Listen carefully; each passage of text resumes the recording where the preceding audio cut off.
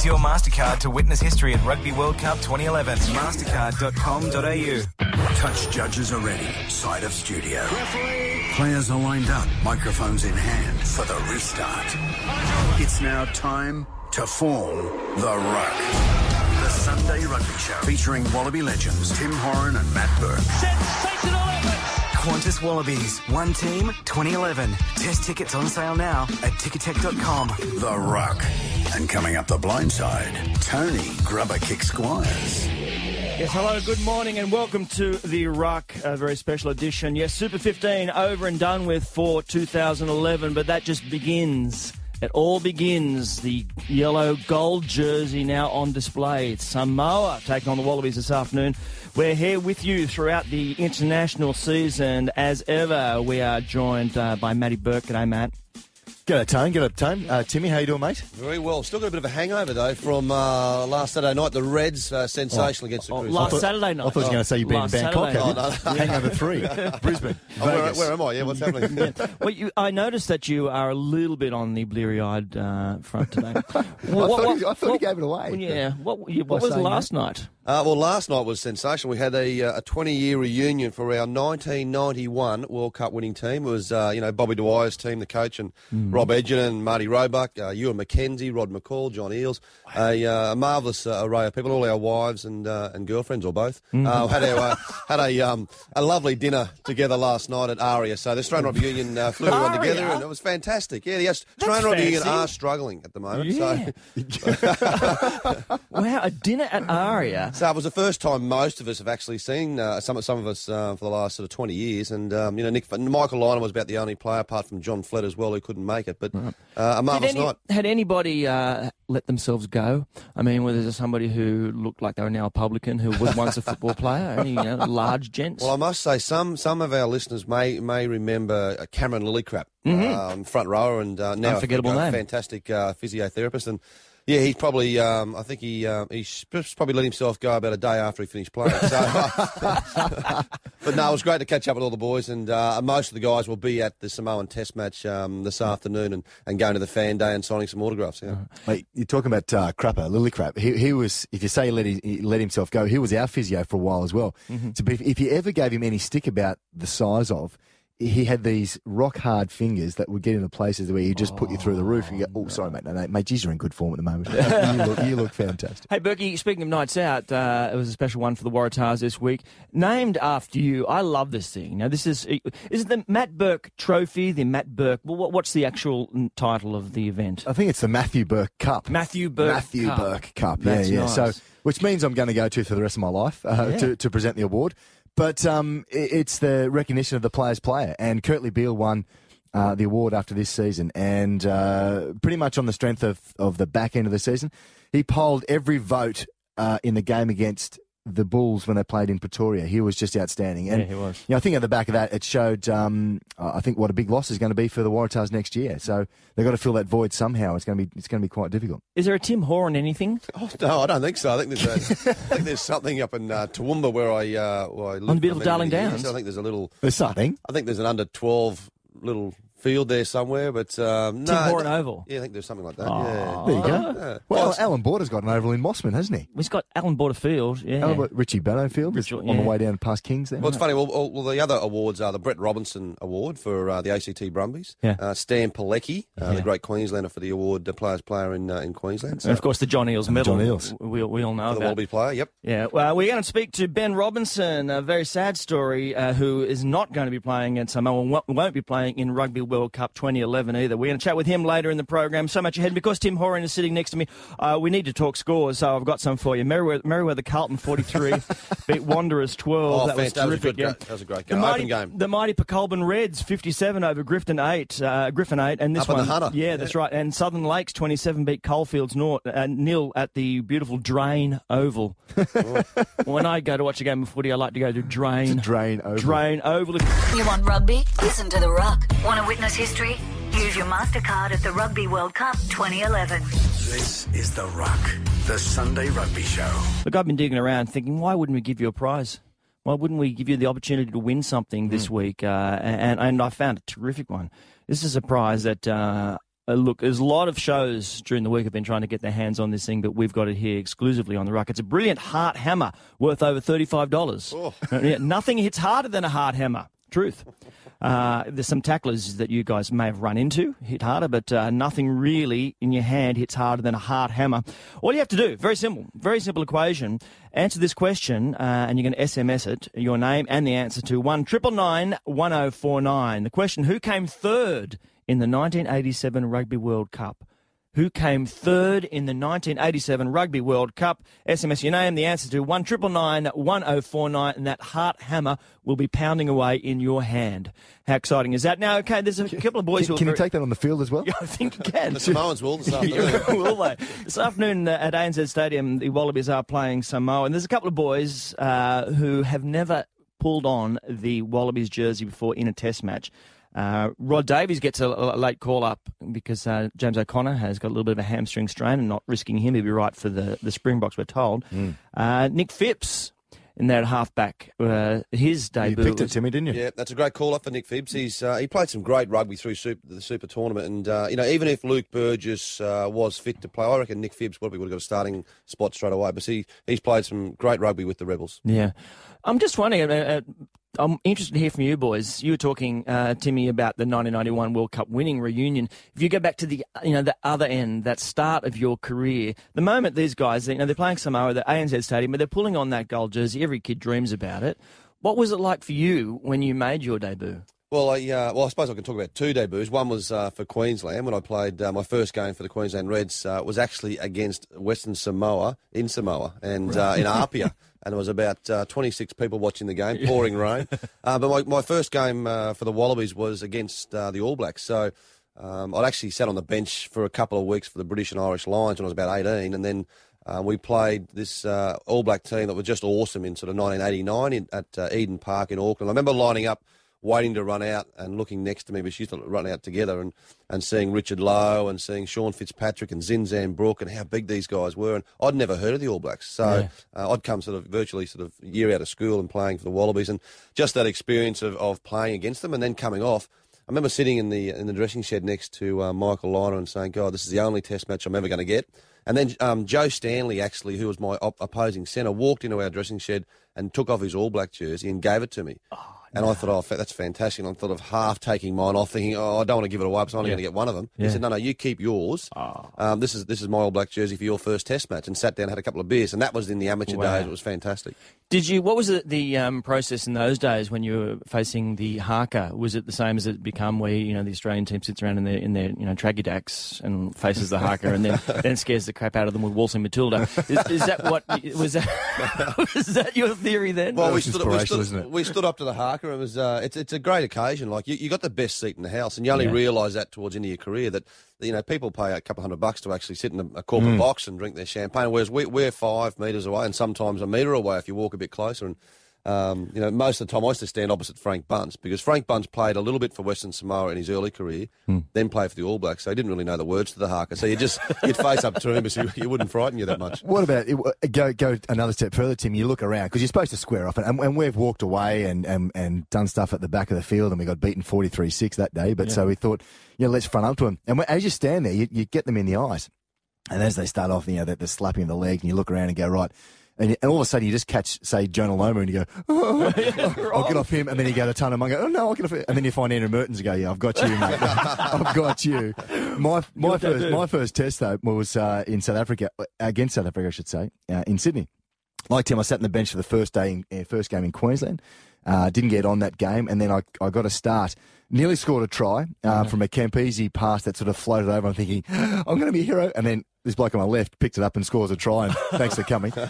But I dropped the ball, I reckon, one of the second or third times I touched it. A kick coming back from their try line. South Africa were kicking the ball out. All I could do was catch it and pass it. Marty Roebuck was on my right-hand side saying, mate, catch the ball and go. Catch the ball. We can, catch the ball. First thing you got to do is catch the ball, don't you? It went straight through my arms. And 40,000 people have gone, oh. And so I remember thinking, like, what do I do? The footy just, do I go to the ball? No, I walk away. No, I go to the ball. No.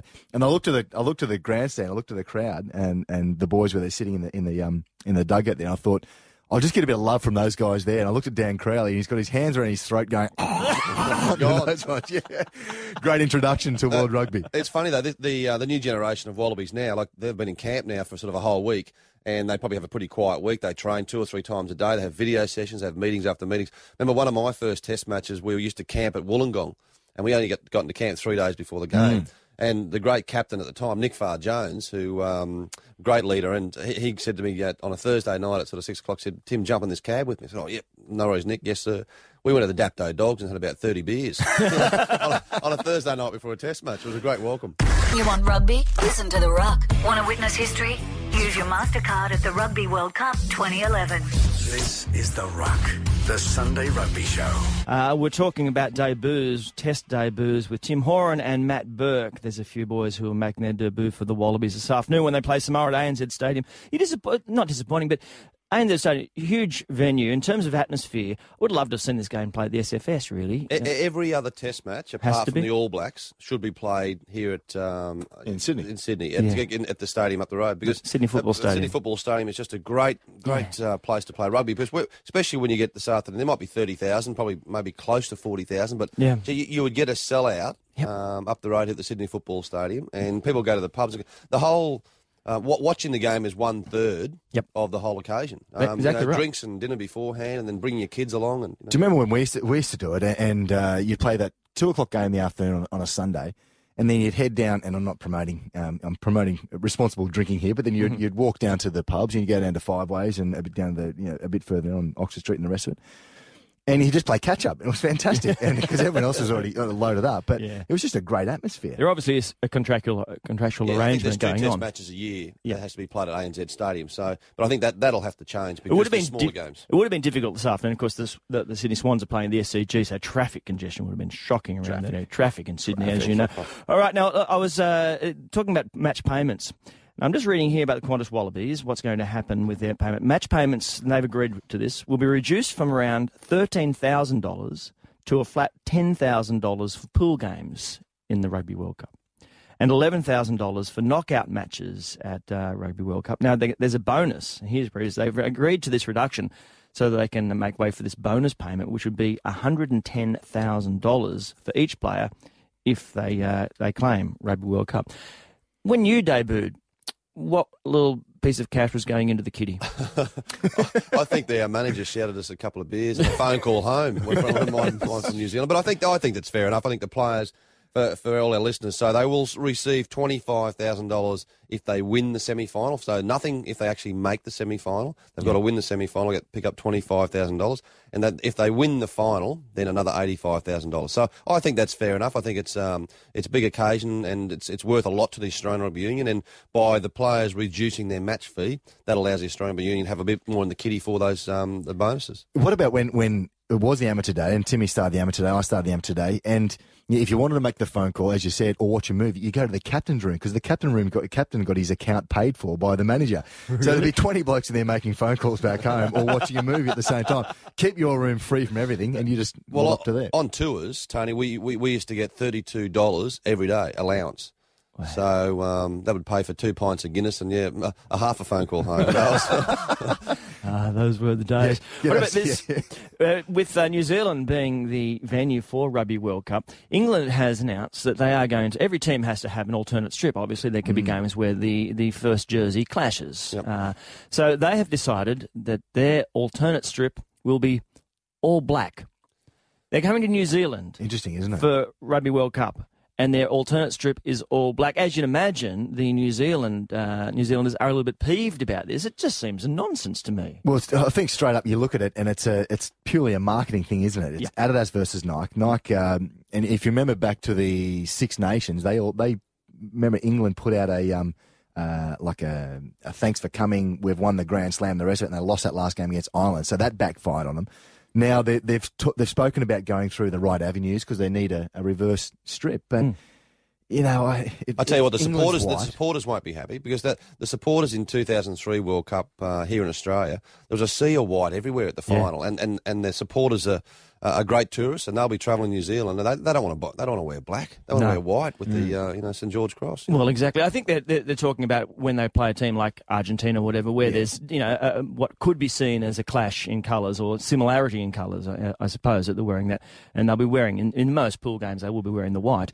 But it still seems ridiculous if you're going to choose an alternative. I mean, you're a team that has you've got red, white, and blue. I mean, you've got plenty of options to go for if you're England, rather than going for black. Where does black appear anywhere? Well, they came out with the last couple of I read last night an anthracite colour with that what colour is anthracite? Greyish sort of colour. That was it was like when you played a really tough game of footy in the mud and they washed the jersey and it loses that colour. You know what I mean? It's one of those ones. They've gone to purple, and they've also, I think they're wearing now the 2 warm-up games against Wales and against Ireland. They're wearing the black jersey, so they're pushing it. They want to get out there. See, I love the fact that it's anthracite because rugby referees usually refer to the team as their colour, even if it's in international. So it's Wallaby gold number 12 against you.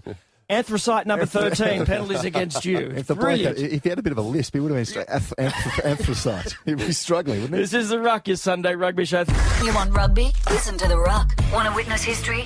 Use your MasterCard at the Rugby World Cup 2011. This is the Ruck, the Sunday Rugby Show. I'm looking across the desk at Tim Horan.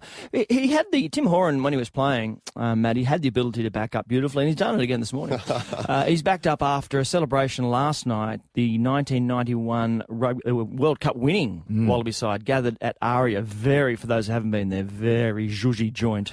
This is top of the line. Mate, you're coming from Brisbane, mate. That's a big call, isn't it? I know. Well, look, I was going to say, did you not realise that the shiny stuff on the table was cutlery? No, what was going on there?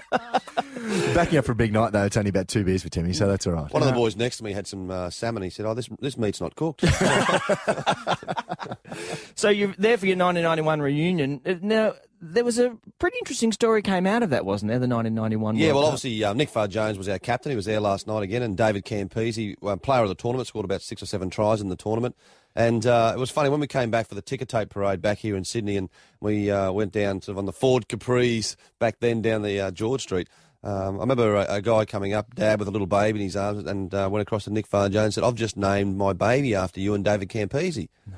And Nick's going, "Oh, fantastic. How is the young fella?" "Oh, no, it's a girl." What? And her name, Harriet Elizabeth Nicola Farr-Jones Davina Campese Wallaby Geddes. And she would be about 19 years old now, probably going to uni. Oh. And all her mates are going, "What is going on with all your middle names?"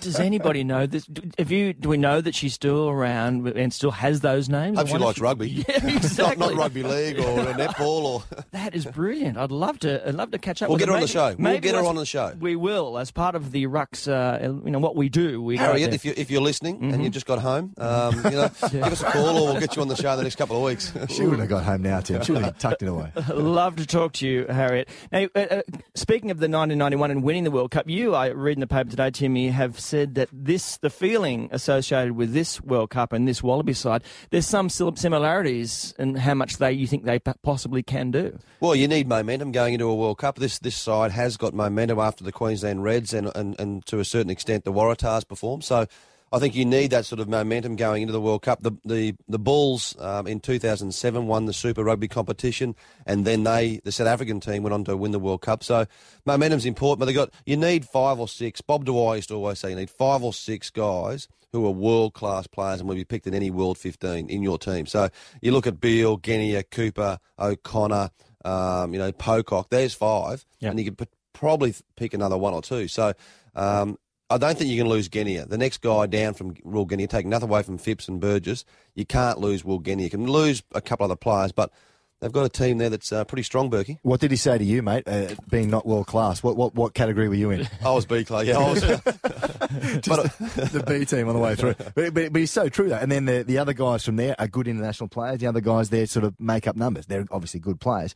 It's interesting when you look at this team, though, that's going to come out this afternoon against Samoa. How many of those guys will be the starting guys in the next week, say South Africa and New Zealand, when they've got a squad of 40? So I thought he would have thrown everyone in just to get the combinations going ready. Well, I think Berkey, he was going to until the Reds went all the way. Sure. And they need a break. I mean, Quade Cooper needs a break. Genia does. I mean, Rod Davies was injured there for a little while back, so he's on the wing now. But I think it's great that Adam Ashley Cooper's there. Pat McCabe gets a great opportunity at inside centre. We're going to be having a chat with Scott Wisemantel in a minute. He's the one of the assistant coaches for the Samoan team. But I noticed that James O'Connor is out as well with a hamstring injury. Yeah. I wonder if that hamstring just got a little twinge this week when he realised his opponent was 110 kilos on the wing. What are the games? These are the games where you go, my calf's a bit tight, Coach. I might just have a rest for this one. They do have some decisions making because the back line potentially for the Wallabies is so special, isn't it, and exciting, and that brand of rugby they play. I guess the things, a World Cup played in New Zealand where it could be wet, could be cold, the forward power will be so important, and we do have gone through 15 props before we even started playing, which is a bit of a bummer. But the question of where he will play someone like James O'Connor is interesting, isn't it, to see how the makeup of that back line shapes up. Yeah, I think James O'Connor, a very individual type of player, and that's why I think Robbie Deans was selecting him on the wing for today's game. Obviously, as we said, out with injury now. But when he plays at 10 or 12 for the Western Force, he doesn't seem to ignite the back line as much as you would like. Individual type of player. So on the wing or at 15 is his best spot. So that he can go anywhere there, basically. Oh, okay. He's got to be in the 15. He's got to be in the back line. But where do you put him is a tricky occasion. Whereas someone like Anthony Fainga has always been Quade Cooper's bodyguard throughout the season at 12 and at 13. So it'll just come down to the breakdown. It's interesting when you say that. You're right. He sticks at wing and fullback, and he can roam around the field and go from there. But sometimes the 15 best players don't make the best team, so to speak. You need some guys if they're playing out of position. They just don't know the ins and outs sometimes. So the combinations like today, when you look through 10, 12, and 13, Giddo, McCabe, and Cooper, the ACT guys. Yep.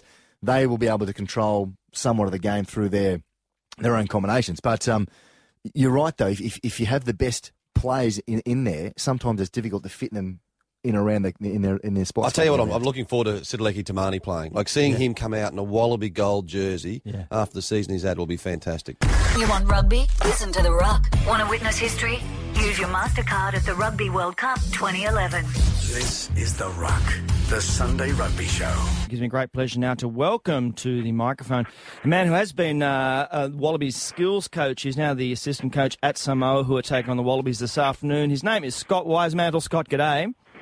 G'day, how's things? Oh, good, mate. Before we get on to the footy and how the Samoans are feeling ahead of today's game, born in beautiful Lennox Head, did you spend some time at Lake Ainsworth, the Tea Tree Lake there? Yes.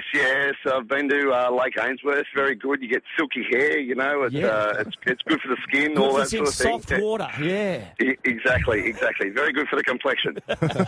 Hey, Scotty, Timmy here. How are you going with all the names of the Samoan guys, mate? Is there a lot of mate going on, or is there? I see Paul. I see Paul Williams at 15. That's not right. He shouldn't be selected with a name like that. He was my go-to early in the week, Timmy. Everything was Paul. What do you think of that? So I've got a bit more relaxed with it, with names like Tussie Pissy and Mapasua, and we've got obviously Alasana Tuyalangi. Yes. Very good. I was going to say, mate, so you get those guys now. They've been playing the Pacific Nations Cup, and I think you've been doing some sort of direction with those guys. But you get all the overseas players. You get the UK guys coming through, and also now someone like Fotoli'i, who's been playing for Canterbury as well. Yeah, it was an interesting week because we had 15 players from Europe and Japan who were in early in the week, and then the balance of the squad, so the remaining 7 players, came in Thursday afternoon. So they played on Wednesday against Tonga, and then they arrived on Thursday afternoon with their head coach. So it's been an interesting week. So, mate, so just for our listeners, so that everyone understands, so these players don't actually play in Western Samoa in a competition. They all play over in Europe somewhere and for other professional clubs, and then they're brought together as one. Yep. Yeah, that's exactly right. So they're all professional players from all around the world. We've got some from France, we've got some from the UK, some in Japan, and obviously some in the Southern Hemisphere competition. So they all get together and then they play. So this is our first game in the build-up, I suppose, to the World Cup. So they'll be together now right through to the World Cup. Mate, two things. A, how pumped are they about this afternoon's game? And B, in terms of skill, you're doing skills coaching, where are they at, skills-wise? It's a couple of good questions. So the first one is they're really, really pumped about today. Like, they're excited because as a Tier 2 nation, they don't get many shots at Tier 1 nations. Yep. So they're extremely excited about that. And secondly, look, skill level's outstanding. The problem is under fatigue, how they go. We've got a lot of players who haven't played for 6 or 7 weeks. So, they'll be good in the early parts. We've just got to be smart with our replacements. What about when you got together? What was the bonding session like? Mate, it was around the bistro and it was frightening. I tell you now, you don't get in the way of these blokes and food. I've never seen anything like it. It's like a thrashing machine when you see them at the bistro. Scotty, for a lot of these guys, Sundays, because there's a lot of religious blokes in these teams, a lot of them don't play on Sundays usually, is that right? Yeah, that's exactly right. So if you go back to, like Michael Jones, who is Samoan, played for Samoa and also the All Blacks, would not play on a Sunday. But we've been doing lots of praying this week, and we're allowed to play on Sunday, apparently. So it's good. That's good. Scott, lovely to talk to you. Good luck for this afternoon. Hope you enjoy it. And I think perhaps during Rugby World Cup you could take him to Lake Ainsworth, a good kind of camp within striking distance of New Zealand. Soft hair, beautiful. Yeah, exactly. The only question is whether they can swim or not. So, Scott Wisemantel, lovely to talk to you. Thanks for being part of the Ruck. See you, gents. Cheers, Wisey. There he goes. You want rugby? Listen to The Ruck. Want to witness history? Use your MasterCard at the Rugby World Cup 2011. This is The Ruck, the Sunday Rugby Show.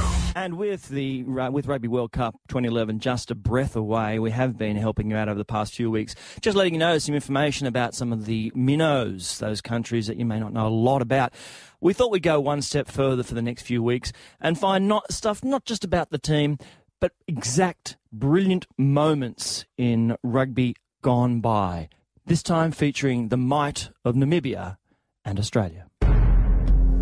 October 25, 2003. A day that will go down in history as one of rugby's proudest moments. It was the day one of the most enthralling Rugby World Cup games of all time took place. World Cup Minnows, Namibia, coming off losses to Argentina and Ireland by a combined total of 110 points, fought against the might of two-time Rugby World Cup champions, Australia. With such a high mountain to climb, many said it was the game they couldn't win, but Namibia weren't going to lay down easy. As they strode onto the field, their studs piercing the hallowed Adelaide Oval turf, you could sense that something special was brewing, and what 33,000 screaming rugby fanatics bore witness to was indeed truly historic. Namibia, the team many said would stand no chance against the might of Australia, gave every ounce of themselves to the rugby gods. No tackle was without blood, no pass without a hiss of speed, and no ruck without the unmistakable sound of bone-crushing bone.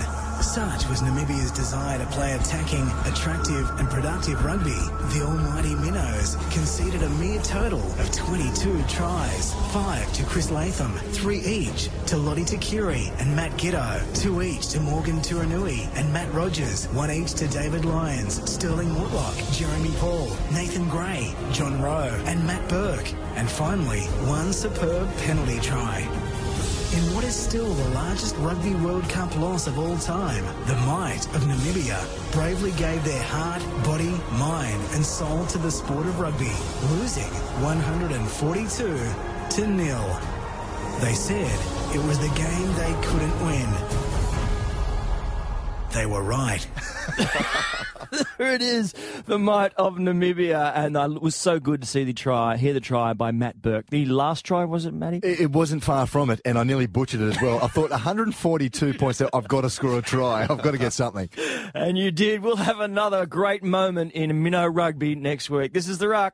You want rugby? Listen to The Ruck. Want to witness history? Use your MasterCard at the Rugby World Cup 2011. This is The Ruck, the Sunday Rugby Show. Now, we did give away this wonderful heart hammer worth over $35. That's a lot of hammer. Nothing hits harder, apparently. Joe from Croydon Park has picked up the hammer. He answered this question: who came third in the 1987 Rugby World Cup? It was Wales beating Australia 22-21. That was in Rotorua, if I can remember. Rotorua. And David Cody Hammer coming your way. was captain of the Wallabies and got sent off. Really? Yep. Did he? David Cody, captain of the Wallabies, sent off, and they lose. Because remember the semi-final, The French game. the French game here at Concord Oval. Correct. So the French beat the Wallabies on the death. You get 2 hammers. Can I? Yeah, 2 hammers for you. So there you go. We'll give you another chance next week. All right, just wrapping up then, you've got some schoolboys news there. Well, just going to let everyone know the Australian schoolboy side has got a couple of games coming up in the next few months, but Australia, they'll play England and St Ignatius College, Riverview, about the 28th of August, so a long way away, but we'll refresh that, and then another one against the All Blacks at Knox Grammar about the 8th of October. So the Schoolboys Championship was in Queensland last week. I think Queensland beat New South Wales 1. When you say you think, you know. Yes. Yeah. So they came home well, but there's some amazing schoolboy talent there, and they'll be the next crop of the Wallabies. Isn't it funny you talk about the All Blacks at the top of the show, and they're playing the junior schoolboy team, but they call them the All Blacks. That's where the fear starts. And the aura starts. Exactly right. But they're not. They're just schoolboys. Just schoolboys. All right, then, today, Massive. the Wallabies and Samoa, what do you think? Will it be close at all? Oh, I think probably the first 30 or 40 minutes might be close, depending on the weather as well. If the weather holds out, I think the Wallabies will get away by 31 points is my tip. But I tell you what, for the Samoan team, look out for the number 11, Tuolangi. He is brilliant. I played against his older brother, and, mate, he is massive. And then also the number 12, Mapasua, a very good player. He was the number 1 European player 2 years ago. Beautiful. I was going to say, those guys, Tim, you just mentioned those 2 blokes. I played them against them as well. When you leave Australia, you think, I don't want to play those blokes anymore. And then all of a sudden they end up at the same competition. You think, oh, God. I'll tell you what, this is the team, when you play a side like Western Samoa, I'll tell you what, your quick hands comes into play. Watch out, here they come. Catch and pass. Enjoy your rugby. Just remembering, of course, the big game, the Pacolban Reds 57 beat Griffin 8 at Danga Park. There you go. That's the ruck for this week. We'll catch up again next Sunday. Enjoy your rugby. Bye-bye. Use your MasterCard to witness history at Rugby World Cup 2011. Mastercard.com.au